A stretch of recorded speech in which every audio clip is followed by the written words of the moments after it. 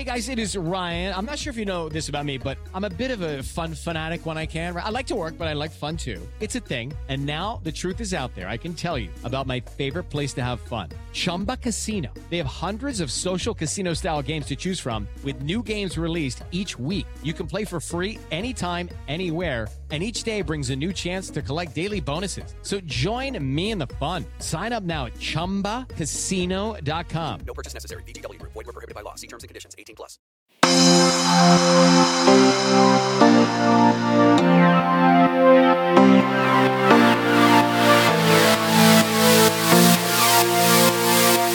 Hi, and welcome to Outward for the month of March. I'm Brian Lauder, editor of Outward, and I have a cocktail recipe to share, courtesy of one of my partner's mothers. It's called the Quarantini.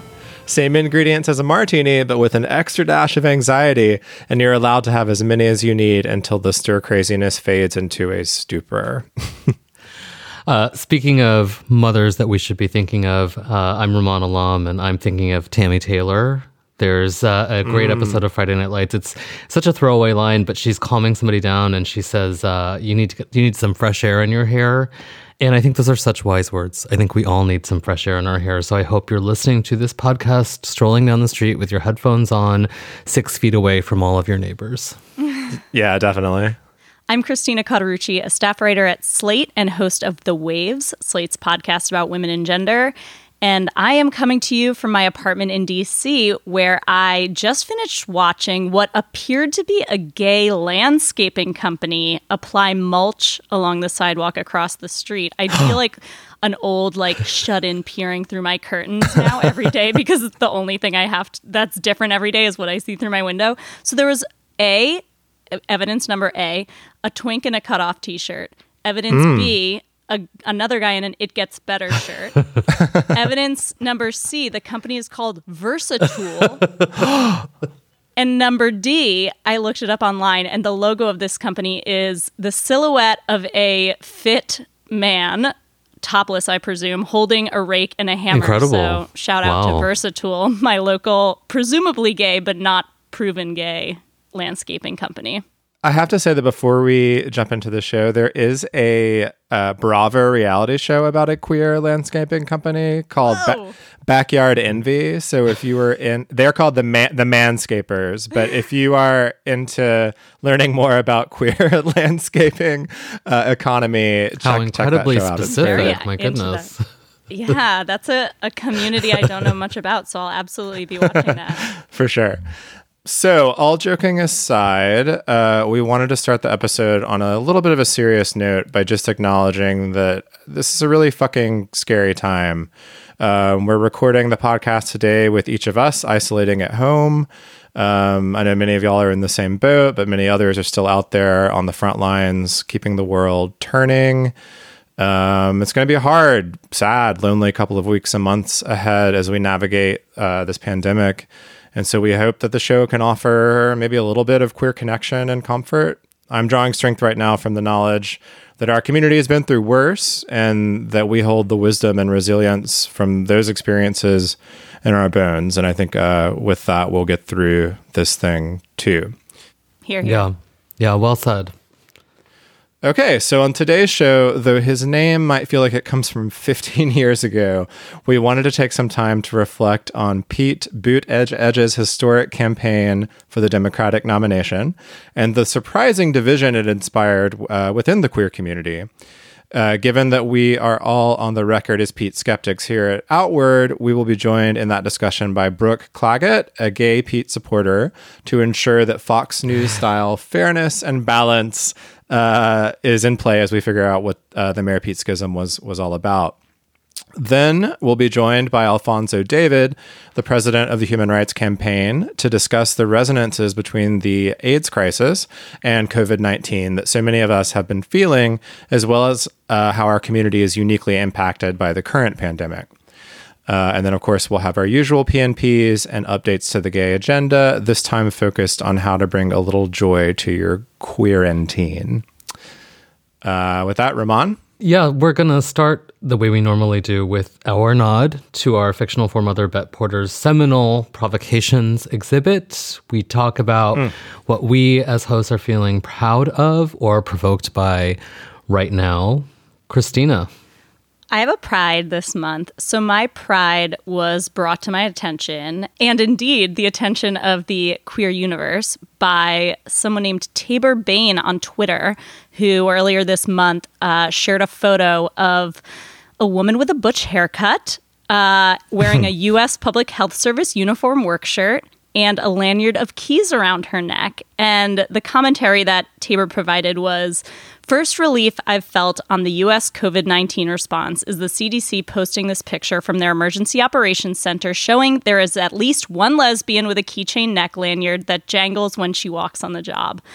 I was so proud to see this photo, in part because I just love to see gender nonconforming people and queer people out doing things, because we're everywhere. I know I talked about my favorite pharmaceutical commercial on a recent episode that just has a random butch woman on there. I like seeing random butch people sprinkled throughout life. And so a bunch of queer media outlets covered this adorable person and said that she was assumed to be a lesbian. But I just found out today through some social media stalking that we have a mutual friend, and I can confirm that Jen Bornman is queer. She's a commander in the U.S. Public Health Service. She has also been deployed to Liberia for the Ebola epidemic, as well as a couple natural disasters and shootings. So she's a real queer to be proud of. And she responded to the attention that she had received, right? And I thought like her response was so great. Like she just seemed somebody who was not only capable and reassuring for being capable, but also funny and had a sense of humor about it. Totally.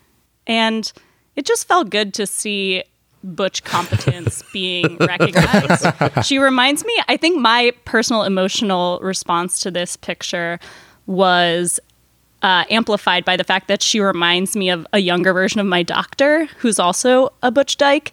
And I just imagine that she has like very calm and steady hands. She has a great haircut, which I think we should all give our thoughts and prayers that she's able to maintain it at this time when probably a lot of barbershops are closed. So thank you to Jen Bornman for your service. And I'll just end with a little wisdom from her Twitter feed. "The best ways to calm fear are to breathe and be informed," she said. So take that advice. Good advice. Good advice. Brian, how are you feeling this month? I am also feeling proud. And I'm specifically feeling proud about the way that our queer nightlife party spaces, party promoters took this seriously, the COVID pandemic seriously, and canceled those events with relative quickness. I think within the community, we have an sort of understandable urge to want to gather and sort of be joyous in times like this. And I think it was probably initially very hard to understand how serious this was and how much we really needed to cancel those kinds of gatherings. And I'm thinking of, small things at bars, big things like the Black Party, which was coming up here in New York in a couple of weeks. Over the past week or so, all of those folks have canceled those things, dealt with, losing all kinds of investment for the good of the community. And I think that is to be praised because it's hard. It's just hard to do it. And it's I know I personally really wanted to gather with folks, and as it became clear that just wasn't safe, it was the right thing to do. So I'm proud of that. I'm also proud, sort of on the same token, that we are adapting to digital options for togetherness. I don't know if y'all have seen, but a lot of these same party promoters and DJs are now doing live stream sets. So if you this weekend kind of want to gather with a bunch of queer people online and still quote unquote rave, you can do that all over the place. There's a lot of, I think, just look up basically where you would normally go out, and they are probably doing something on Facebook or Instagram Live, that kind of thing. And you can still participate that way. And I think it's really exciting to see how we moved from, losing our physical spaces to these digital spaces. Yeah, I think it's really brought out creative thinking in a lot of people. And, you know, it might sound like a frivolous thing, but I also think, you know, people are a little lonely and a little weirded out, especially now. And, you know, there's even more desire for community than there might normally have been. And so it's nice to see people kind of think and adapt their thinking and come up with some clever solutions. Yeah, definitely. Ramon, what do you got? I'm also feeling proud. I think that, you know, these are times for, you know, you have to find optimism where you can. But my family has relaxed our familial rules around screen time for obvious reasons.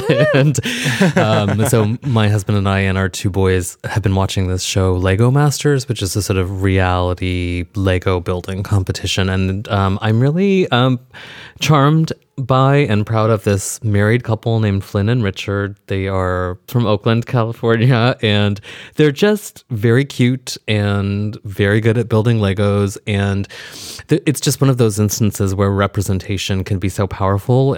Kind of like our lesbian friend at the CDC. It's just like, here's a couple of, you know, here's like a devoted married couple who are really good at building Legos. And you know, I don't know why there's something very heartwarming about watching them do their thing. And also they are really good at building Legos, and it really blows my kids' minds, and it kind of blows my mind too. And that show has been a real balm generally, just because it's sort of a happy, I mean, what's not to be charmed by a bunch of adults playing with a toy for children, you know? Do your kids have the reaction like, oh, hey, those are gay people building Legos? You know, I think that they, just because it's so much of their reality. What's funny is that what they said to me is that couple reminds them of some friends of ours who are a lesbian couple, which I think is like such an interesting statement. But I just think increasingly kids, and not just kids who have queer parents, it's just of kids in or even necessarily kids in our community, like New York City, they don't notice stuff like that. They're just like, oh yeah, that's a couple. They're married, you know, they love each other. It's weirdly immaterial to them. And it's one of the things that makes me so optimistic about the next generation, you know. It sounds very serious when I talk about it that way. No, but it's so nice to have something to be optimistic about. Yeah. It is. I'll take it where I can find it, you know. Definitely. I'm definitely going to watch some Lego Masters. I think I need a little just positive, creative, stakesless entertainment in my life. Yes, you could definitely do worse than an hour watching a bunch of adults build Legos. Hello, it is Ryan, and I was on a flight the other day playing one of my favorite social spin slot games on ChumbaCasino.com. I looked over at the person sitting next to me, and you know what they were doing? They were also playing Chumba Casino. Coincidence? I think not. Everybody's loving having fun with it. Chumba Casino is home to hundreds of casino-style games that you can play for free anytime, anywhere, even at 30,000 feet. So sign up now at ChumbaCasino.com to claim your free welcome bonus. That's ChumbaCasino.com and live the Chumba life. No purchase necessary. VGW. Void were prohibited by law. See terms and conditions. 18+. On Death, Sex, and Money, we feature interviews with you, our community of listeners, getting honest about uncomfortable things.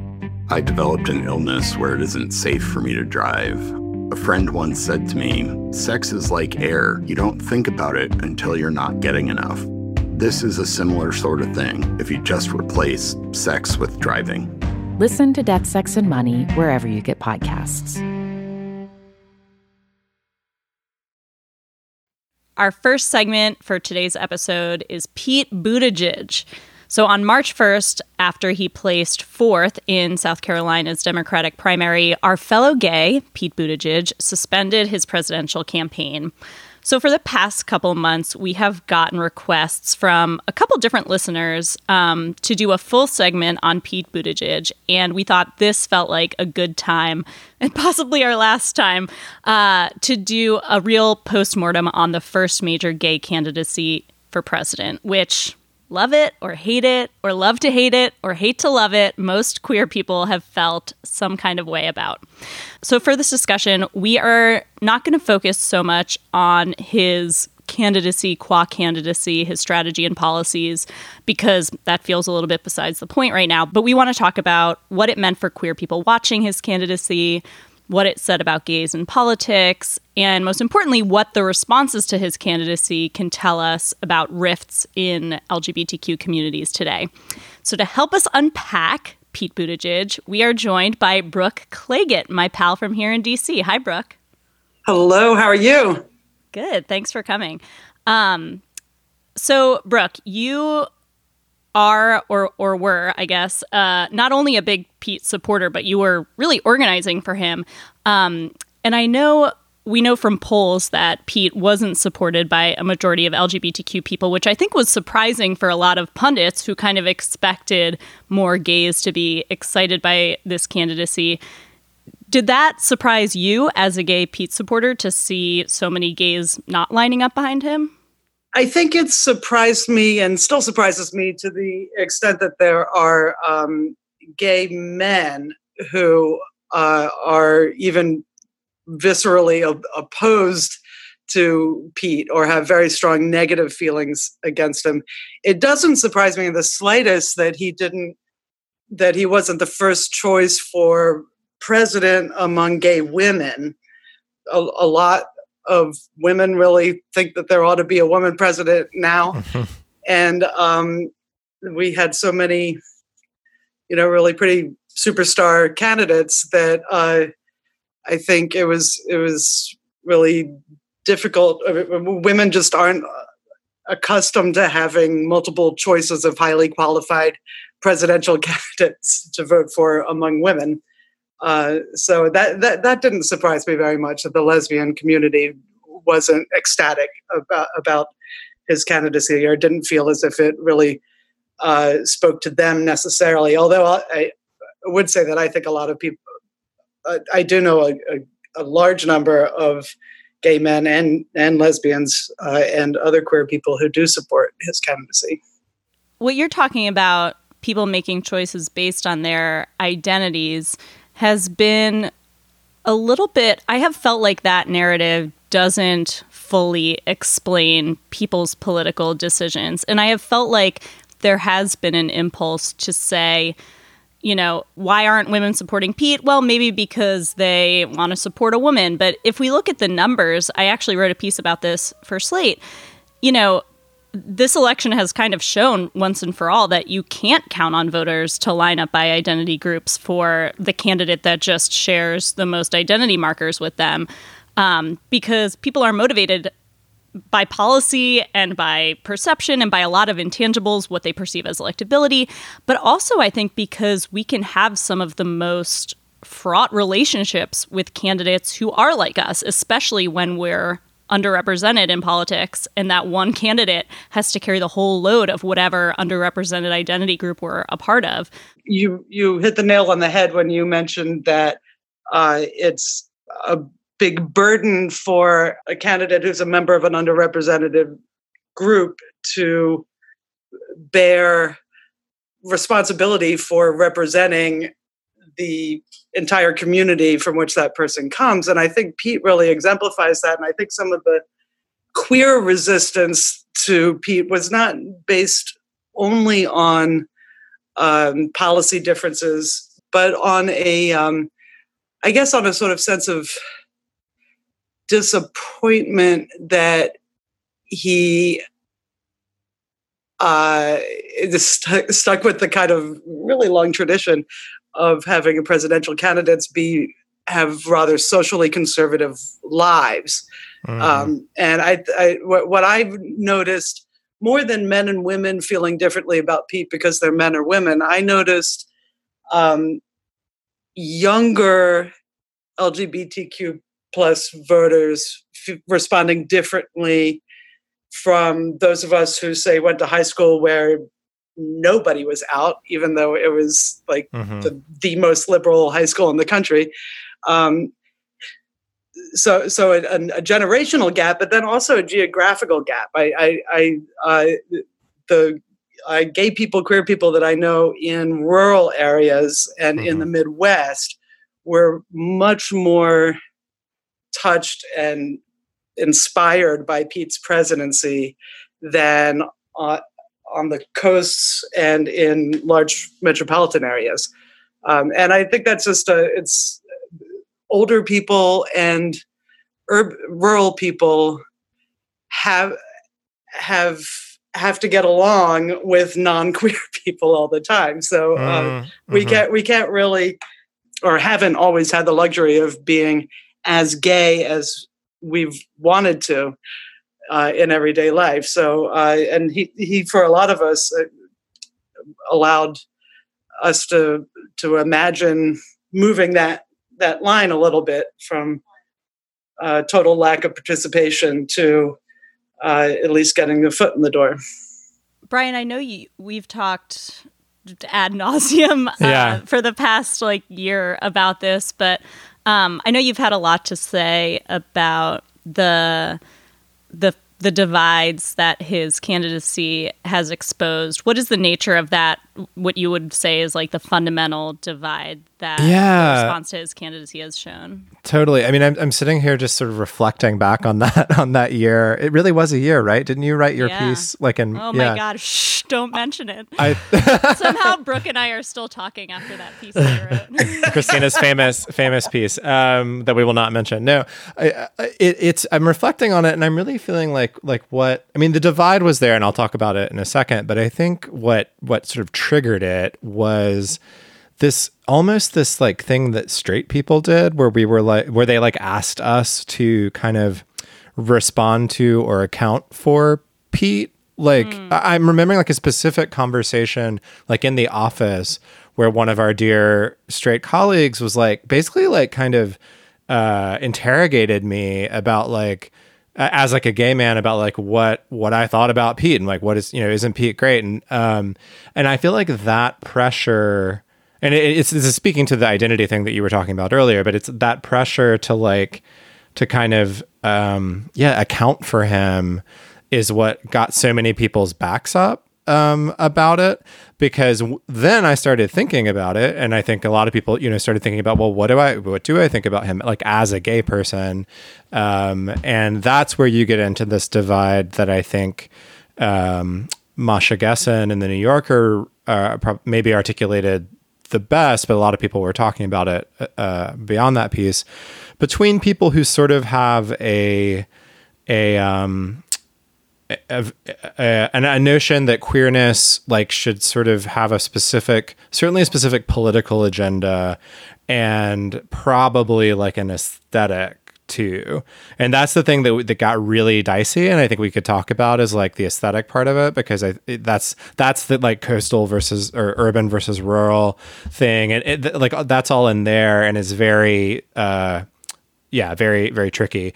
But I do think there's a divide that did emerge that I think is pretty fair, and even if generalized is fair, between people who were if I'm supposed to react to him as a gay person, he is not exuding anything that gayness means to me, right? That is how I personally felt about him. I looked at him and I did not see a gay peer, whereas other people definitely did, and the contours upon which we felt those things is that divide, but I think it's a really old divide. I think it's one that in my own sort of just reading and writing as a gay writer, you see going back decades, where it's just art, does being gay have anything to do with my politics or sort of my way of being in the world, or is it just a demographic fact?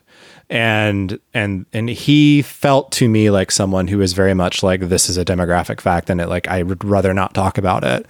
And I think you're right. And I think part of what's so unsettling about that is to think about when I think about the next generation of political leaders to emerge, it is hard to imagine a queer person of color emerging from, say, the Black Lives Matter movement, for example, and having the same path towards national office that Pete Buttigieg had simply from being a small town mayor.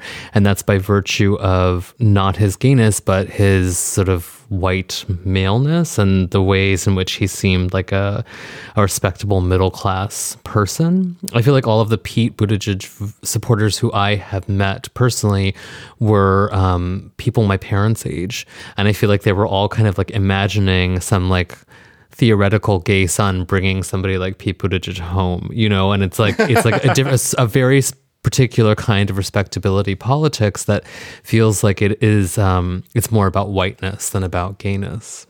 Well, I think though that it's very difficult to imagine somebody from the queer Black Lives Matter movement emerge on the national scene as a potential presidential candidate, because it's so inherently countercultural. Of course. And we have not yet had a countercultural president, to my knowledge. Mhm. Right. We've only even had 2 who have ever been divorced, I believe. Right. You don't frequent circuit parties, and if you're trying to run for president, Right. it's not- Yeah. Right. Yeah. Yeah, and I think when I watch, this is what I've learned about myself throughout this, is that I don't feel as suspicious of straight people who conduct themselves and build their lives around the ambition of something like becoming president, and who forego the ragers, and who never send anybody a nude picture on their phone because they're scared it's going to come out someday. But I did fault Pete Buttigieg for it, for the fact that, he said pretty bluntly several times that he was reluctant to come out until he was in his 30s because he felt like it would stymie his political career. Well, that is a lot harder to do in Indiana than it is in Washington, D.C. I think you need to, and for a military person as well, during Don't Ask, Don't Tell. Mhm. But in addition to that, I think my understanding of what, Pete's journey was not so much coming out, but letting himself be. In other words, I don't think that he was, dating men on the down low. Right. I think that's a big difference between just deciding, okay, so here's where I am. I guess I have to live alone and focus on my work because I don't conform, is a much different decision from gallivanting around or just even having experiences that you're not being honest with people about. Yeah. Mhm. Right. But I will say, being, at Harvard and being at Oxford, I do feel that, his world was expanded beyond college town Indiana, that our lives, although we grew up in different places, I grew up in small town New Hampshire, and our backgrounds are not different enough that I think we could have had completely different ideas of what the world's possibilities were. But it did make me think about the issue of, or the question of, what are people willing to give up? How much are they willing to camouflage about themselves or deny themselves in order to fit cultural expectations built by people who hate us just to obtain power? I knew a lot of straight people who were very understanding of and touched by his decision to come out late in life and in a very politically palatable way. And to me, that was the thing that turned me off most about him, and the thing that made his gayness least legible to me. So my decision about who to support for president is based on policy, but my emotional reaction to the candidates is shaped very much by things like that, like Pete Buttigieg's identity and story, because I share nominally his identity. Yeah. I think it's not dissimilar from what some of the criticisms of Obama, that Obama had to navigate a very particular kind of blackness and had to perform a rejection of like the radical black church when he was still a candidate, because that made him more palatable to, whiteness or power. And I think I understand Christina's reluctance to, obviously, if you want to be the president of the United States, on some level, you are a sociopath.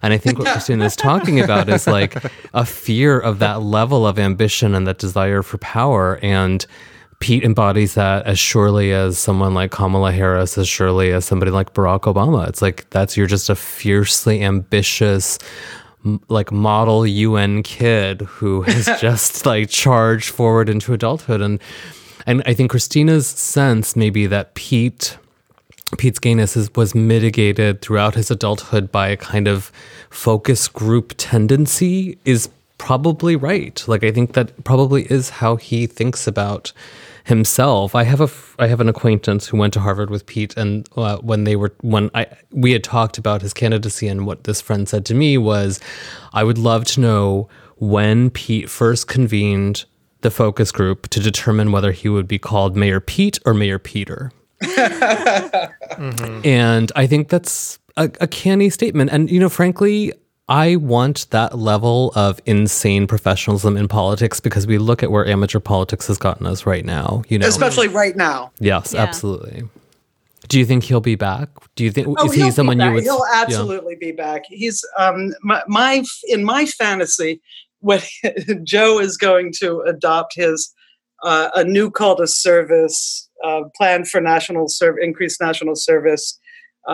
And starting like the Climate Corps and expanding AmeriCorps and the Peace Corps, and put Pete in charge of it, and then we can move forward. But I know that he's going to be back, both campaigning really aggressively for down ballot candidates, both in the Senate and the House, and I understand he has some other plans as well. So we haven't seen the last of Pete Buttigieg. Well, I've actually, Brooke, been won over a little bit by your impression of him as someone who just maybe really did come to their identity late and sort of put it aside. And so what I'm hoping that he can do now is maybe take some time to explore what gayness means to him. I mean, and there are signs of hope. I saw an Instagram photo of him having gone to a performance of The Inheritance here in New York, to the gay play. So he did that. I mean, I would just hope that he takes some time to do that, because I think, I don't think it's like a lost cause. I think what's unfortunate for him is that he got put into this position of the first gay, sort of serious gay candidate without having had, I tend to agree with Christina that I find it hard to believe that at Harvard and Oxford, et cetera, that you would not have found outlets for exploring it. But let's just say that's true. I hope that he can take the opportunity to explore a little bit, and I don't know, maybe even like I would love for him. I don't know. I don't want to get involved in his and Chasen's relationship, but I would love for him to be able to date around a little bit. Maybe, I just think it's. Brian, that's not going to happen. I know, but I would never risk presidency like that. I know, but anyway, now Chasten is interesting in this discussion. Very few people had a similar reaction to Chasten. Yeah. And yet he also is the kind of person that you would, your grandmother would just love her grandson to bring home. Yeah. The more of your neighbors are gay, the more of your parents' friends are gay, the more of your kids' friends are gay. I think the more you understand that gay people are just people, and are willing to accept them. Yeah, the more your presidents are gay. Yeah, the more your presidents are gay. Yeah, and I think a latex suit or a leather harness could really interfere with that. that For bonding, now, in 2040, it's going to be a completely different story. Yeah, in 2040, we'll have our first leather fetish president. Yeah. and that'll be great. I'll be celebrating with everybody there. Well, thank you so much for joining us, Brooke. This was very cathartic. And listeners, we would love to hear your thoughts. You can email us at outwardpodcast@slate.com. Yes, we read your emails and we try our best to respond to them. So please let us know. Thank you, Brooke. Thanks, Brooke. Thank you all. Hi, this is Dahlia Lithwick, host of Slate's legal podcast, Amicus. If you're listening to this show, you might be interested in Amicus's live show that we're hosting in Washington, D.C. on Tuesday, May the 14th. My colleague, Mark Joseph Stern, and I will be talking to some amazing guests, including Sherrilyn Ifill and a sitting state Supreme Court justice, all about how originalism, a relatively recently invented way of interpreting the Constitution, has taken over the Supreme Court and radically reshaped the law. It's been doctrinal rocket fuel for the conservative legal movement and facilitated the rolling back of abortion rights, the expansion of gun rights, and the obliteration of the separation of church and state. And as another wildly consequential Supreme Court term careers to its end, the court's originalists are on a tear. But there's something you can do about it, and we hope you'll join us in D.C. on May 14th to explore the possible pathways out of the current situation. Go to slate.com/Amicus Live for tickets. All right. So as the reality of the coronavirus pandemic began to set in recent weeks, a literal gallows humor meme went around the internet. The image was of a nonchalant James Franco in a movie about to be hung, and the text read, "Straights, I can't believe the government would just ignore an epidemic that threatens thousands of lives." And then at the bottom, gays, "Oh, first time?" So COVID-19 has been a fast-moving situation, and so by the time we're recording this episode, the government is in fact finally taking serious action to slow the outbreak, albeit after weeks of relative denial and deflection. But the meme's basic comparison between the initial years of the AIDS epidemic and our current public health crisis remains striking, and many of us have sensed resonances between those two experiences. So to help us think through this, as well as to understand how COVID is impacting LGBTQ communities specifically, we're joined by Alfonso David, president of the Human Rights Campaign. Alfonso is an accomplished and nationally recognized LGBTQ civil rights lawyer and advocate, and he's the first civil rights lawyer, the first Black man, and first person of color to serve as president of the HRC in the organization's 40-year history. Welcome, Alfonso. Thank you. Thank you so much for having me. Thank you for being on. So just to begin, obviously, these are two very different diseases, and the government response to COVID has not been nearly as slow as it was to AIDS, with President Reagan famously not even saying the word until 1985. But with that stipulated, I'd love for you just to speak a bit about the similarities between the two situations that you've been thinking about in the past couple of weeks. Sure. Before I get into the comparisons and distinctions between COVID-19 and the HIV/AIDS epidemic, I want to first say that the lesbian, gay, bisexual, transgender, and queer community has been challenged in the past multiple times. When our community has been faced with challenges, we have had to dig deep and come up with solutions to make sure that we are aggressively advocating for our community. Mm-hmm. And to your specific question, the HIV/AIDS epidemic ravaged the gay LGBTQ community, and it also ravaged communities of color. And you correctly pointed out that the Reagan administration did not say anything about AIDS or HIV for quite some time, and thousands of people died. Now, the comparisons that are being made to COVID are appropriate in some cases and inappropriate in others. Sure. The Reagan administration didn't say the word AIDS or HIV for a very long time. And the HIV/AIDS epidemic was, in the very early stages, really dramatically affecting only gay men and people of color. By contrast, the COVID epidemic or pandemic is affecting everyone. And government is responding in a way that they did not respond to the HIV/AIDS epidemic. You know, we often see how government responds when it affects disadvantaged communities. When illnesses, unfortunately, and our history proves this, when illnesses and challenges are being confronted by disadvantaged and marginalized communities, the response, unfortunately, has been very different. Yeah. Here, the government didn't respond adequately, I believe. They are responding, but certainly not adequately, but they're certainly responding differently than they did with the HIV/AIDS epidemic.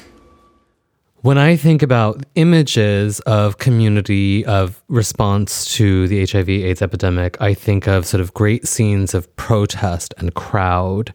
And I wonder whether, obviously what we understand about the infectious nature of the current situation means that we can't gather in numbers and we can't have those kinds of theatrical protests. So I'm wondering if that's something that is part of the thinking of an organization like yours, that maybe that typically you would rely on people with signs mobilized in view of television cameras. Absent the ability to do that, what can organizations and groups of people actually do? Yes, that's a very good point, and something we've been thinking a lot about. Organizations like ours can still mobilize people who are unable to leave their homes or are concerned about leaving their homes for fear that they may contract the virus. And that's what we're doing. I issued a letter today to the public and to all of our members and supporters outlining for them what they can do, making sure they understand that they still have a role in seizing back our democracy. They still have a role in making sure that our rule of law is respected. They still have a role in making sure that we can support pro-equality candidates for office. You know, what scares me more than anything else, because we've learned from our history that when communities are stricken with crises such as this, it is the perfect storm and the perfect opportunity for unethical governments to sort of run roughshod over the rights of vulnerable populations. Right. And you can imagine this happening here, where we've been told to all stay in our homes and self-quarantine or not congregate in groups. And the only information that we're getting is from the media, and the media is getting their information arguably from government. And I worked in government for 12 years, so I understand the importance of providing meaningful, concrete, accurate information to the public. But really, the public is at the disposal of government, because government is just deciding what we know and what we don't know. Mm-hmm. And so what we're doing is making sure people understand their role. They understand their role in advancing a government that can represent the interests of all of us and not just simply some of us. And so right now we're going to be doing telethons. We're going to be engaging with our members. I've held a few press conferences virtually. I am going to be doing much more of that virtually to make sure that we can connect to people, make sure at their computers they can still engage, they can still get involved, and help us get to November, where hopefully we will have a new administration. Yeah. Another thing that I know that the HRC is doing right now that is really valuable has been collecting data specifically on how COVID-19 is impacting LGBTQ people, which is something that, as far as I'm aware, we don't really have specific numbers on yet. So I'm curious if you would like to take us through that data and highlight some of the most important findings that y'all have come to. When you think about, and I think this is somewhat common, when people think of LGBTQ people, they rarely think about poverty. But the reality is 1 out of 5 LGBTQ people currently live in poverty. And that is a striking number, but it's true. That's because the stereotype is of a white wealthy gay man, right? Yeah. The stereotype is a wealthy white man who is doing well, is sort of Will and Grace. And Will and Grace certainly represents a part of our community, but it is not all of our communities.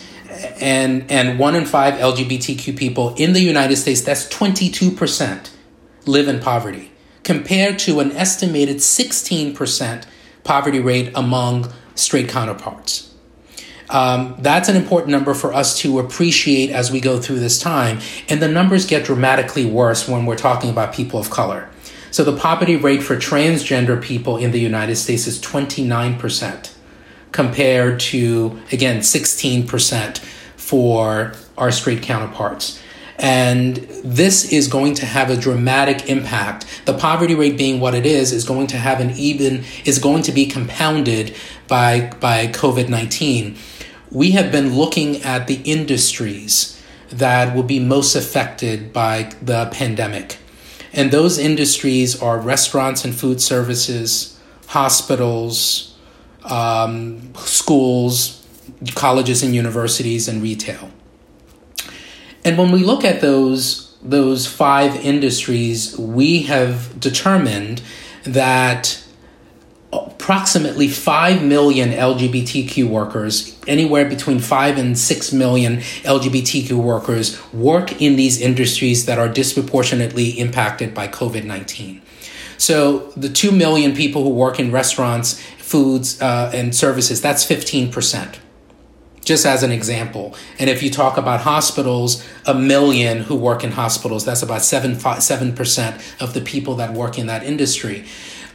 So we have to think about the community that currently lives in poverty, and then the community that may be working but still living under the poverty line that are now going to be disproportionately impacted. Mm-hmm. And we're going to be rolling out that data so people are informed about a community that unfortunately often lives in the shadows. I wonder if I could ask just briefly if you could illuminate for people the nature of your advocacy. Like, I guess my question being like, does the HRC have a seat at the Trump administration's table? And failing that, if you don't have people inside of the seat of power listening to you, are there governments or figures on the state and local levels with whom you have relationships and who you are carrying this message to?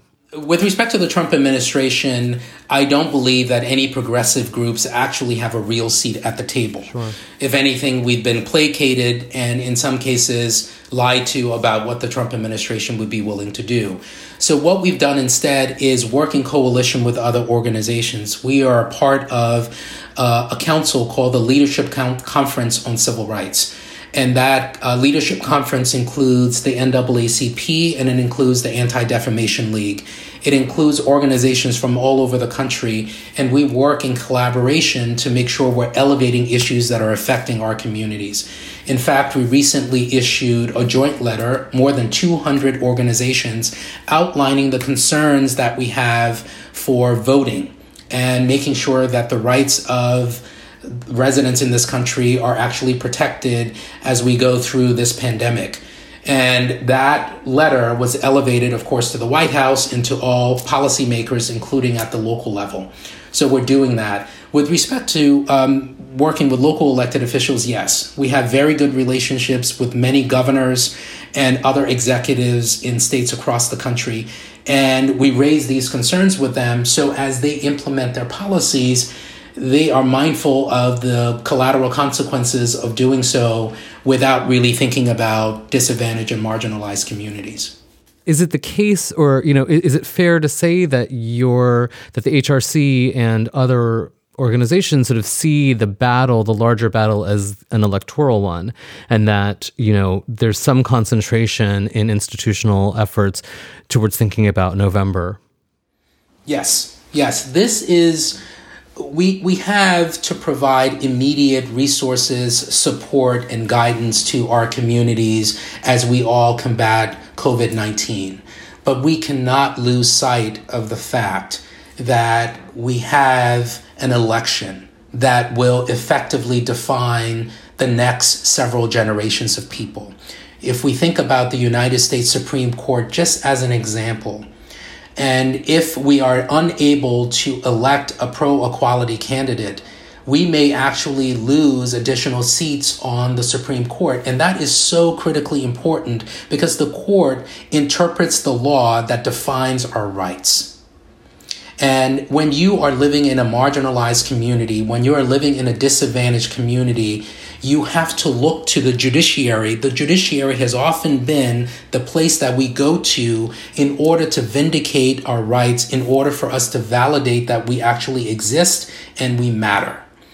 If we lose that foothold, it will be a significant and potentially insurmountable challenge for this generation. And so that's what we're fighting for, and making sure that people understand this election is significant.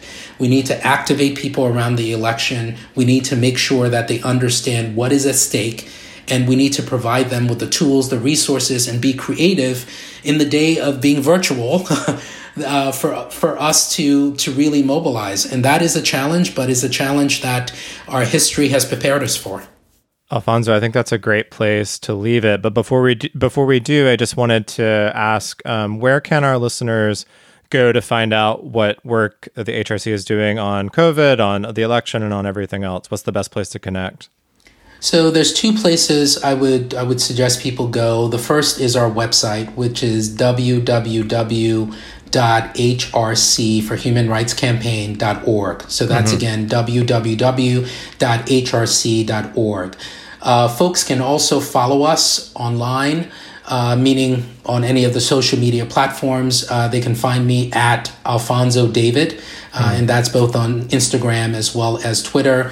And we also get a lot of information out through social media, so they can use one or all of those resources.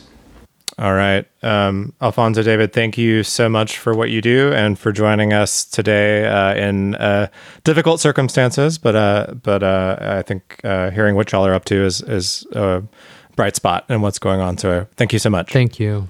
I want to thank you all for hosting this podcast and getting the word out, because it's so critically important. So thank you for doing what you do as well. So that's about it for the month. But before we go, we're going to share our gay agenda for this particular moment in time. So it's your queer and teen survival guide. Christina, what do you have for us? All right.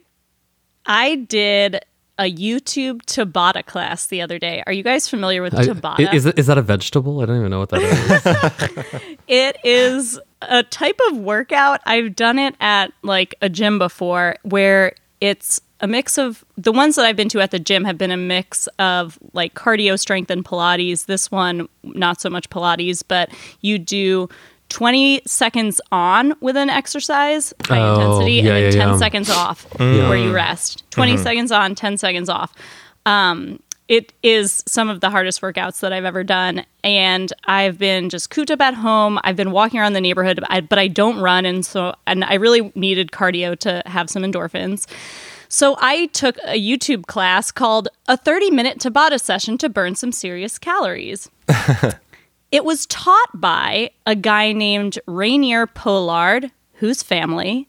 Rainier is spelled Raneir. I think he's an instructor at Equinox. He had an Equinox shirt on, which we're all boycotting because the head of the company that owns it fundraises for Trump. But don't boycott Rainier, because he is very sweet, very funny, clearly a big gay, which I confirmed by then stalking his social media. He sweats a lot, which I find very comforting, because I never trust an exercise instructor that looks like they're not doing anything. I'm like, what, is this so easy for you? They're getting like sweats. wiped off between takes. Yeah. Right. In fact, he makes a lot of jokes about how much he's sweating. Apparently he's a comedian too, which explains why I laughed so much during the workout. And then I found out online as I was stalking him that he holds the Guinness World Record for the most burpees in high heels, which he won in 2017. Wow. I just got goosebumps from that. Oh my God. He has a beautiful body. If I'm allowed to objectify him on this in this safe space.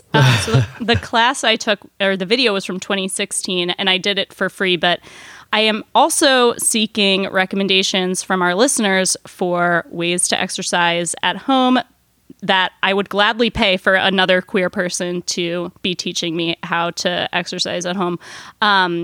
So yeah, you can find Rainier's video on YouTube. It's called A 30-Minute Tabata Session to Burn Some Serious Calories, or you can just look him up, and he has a bunch of videos on his website and stuff.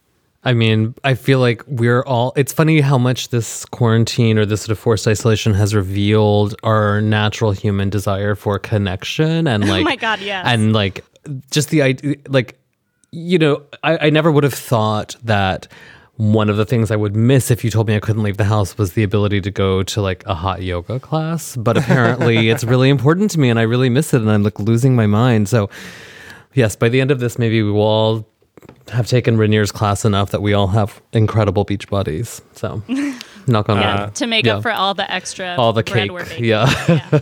All the baking. Yeah. My agenda survival item is that Designing Women is on Hulu. And I cannot highly recommend enough paying the $5 or whatever it is to not have any ads and to sink into the very cool pool of this show that was really ahead of its time politically and socially, but is like now from the context of today, very staid and very sitcom-y and very ridiculous. And there's just something so no nonsense about the sugar baker ladies. I don't know. I find them very comforting as the world is collapsing around us. I find it very comforting to spend some time with Dixie Carter and Delta Burke. What can I say? I'm gay. And that, Marjorie, is the night the lights went out in Georgia. Designing Women. I think I have to hand back my gay license because I've never seen Designing Women. Oh my God. Let me just tell you right now, it's extremely comforting. It's really silly. It's totally charming. I highly recommend it. You've got to see this clip that I just quoted. It's like, it's iconic. Every drag queen worth her heels knows this by heart. So my gay queerantine agenda item is actually it's a bit related to what Christina just said about wanting to pay queer fitness instructors for their content. One thing that my little family is thinking about doing, and I think is a really great idea for all of us to think about, is to think about the queer artists, nightlife, service folks that we know in our lives, and that are now, as we discussed with Alfonso, adversely affected more so than others by this quarantine and losing their work. Think about how much we spend on those folks per month and find a way to get that money to them anyway. Yeah. There are a number of spreadsheets for this that are going around where people are putting in their Venmos or their PayPals, that kind of thing. But I really would just recommend that you look to your own communities and just think about those, that drag queen, that bartender, that waiter, whoever it is, who you would normally be giving some bucks to, but you can't because they're not there. And find a way to get them that cash because they need it, and you would have normally spent it. So I think it's just a nice thing to do and try to help keep that sector of our community going through this really tough time for them. So that is a great call to action, and I've found that it feels good to have concrete things to do, even if they're small, to feel like I am somehow contributing to helping people through this, because it feels like there are so few things I can do when I'm just at home, not actually seeing people and connecting with people. So I will take your call to action on that, Brian. Yeah, that's a good one. Well, it's been great chatting with you guys for this hour. That's our episode for this month. We hope that you are all hanging in there out in quarantine land. Please keep sending us your feedback and emails, especially now. We'd love to hear from actual people. You can email us at outwardpodcast@slate.com or find us on Facebook and Twitter @SlateOutward. Thank you to our amazing producer, Daniel Schrader. June Thomas is the senior managing producer of Slate Podcasts and the 60% alcohol sanitizing solution that cleanses our souls. If you like Outward, please subscribe to it in your podcast app of choice. Tell your friends about it. Rate and review the show, especially if it's a good rating and a good review. We will be back in your feeds next month from our home makeshift recording studios, probably. I'll miss you guys. Bye, Ramon. Bye. It was great to see you guys. Stay safe. Bye, Brian. Yeah. Bye. Let's keep in touch. Love you guys. All right. Bye, everyone. Stay gay.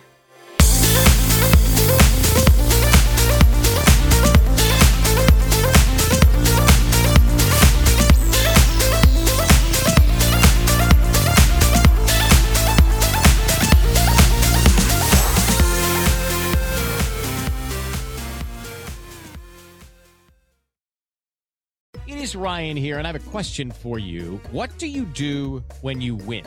Like, are you a fist pumper, a woohooer, a hand clapper, a high fiver? I kind of like the high five, but if you want to hone in on those winning moves, check out Chumba Casino. At ChumbaCasino.com, choose from hundreds of social casino-style games for your chance to redeem serious cash prizes. There are new game releases weekly, plus free daily bonuses, so don't wait. Start having the most fun ever at ChumbaCasino.com. No purchase necessary. VGW Group. Void where prohibited by law. See terms and conditions. 18+.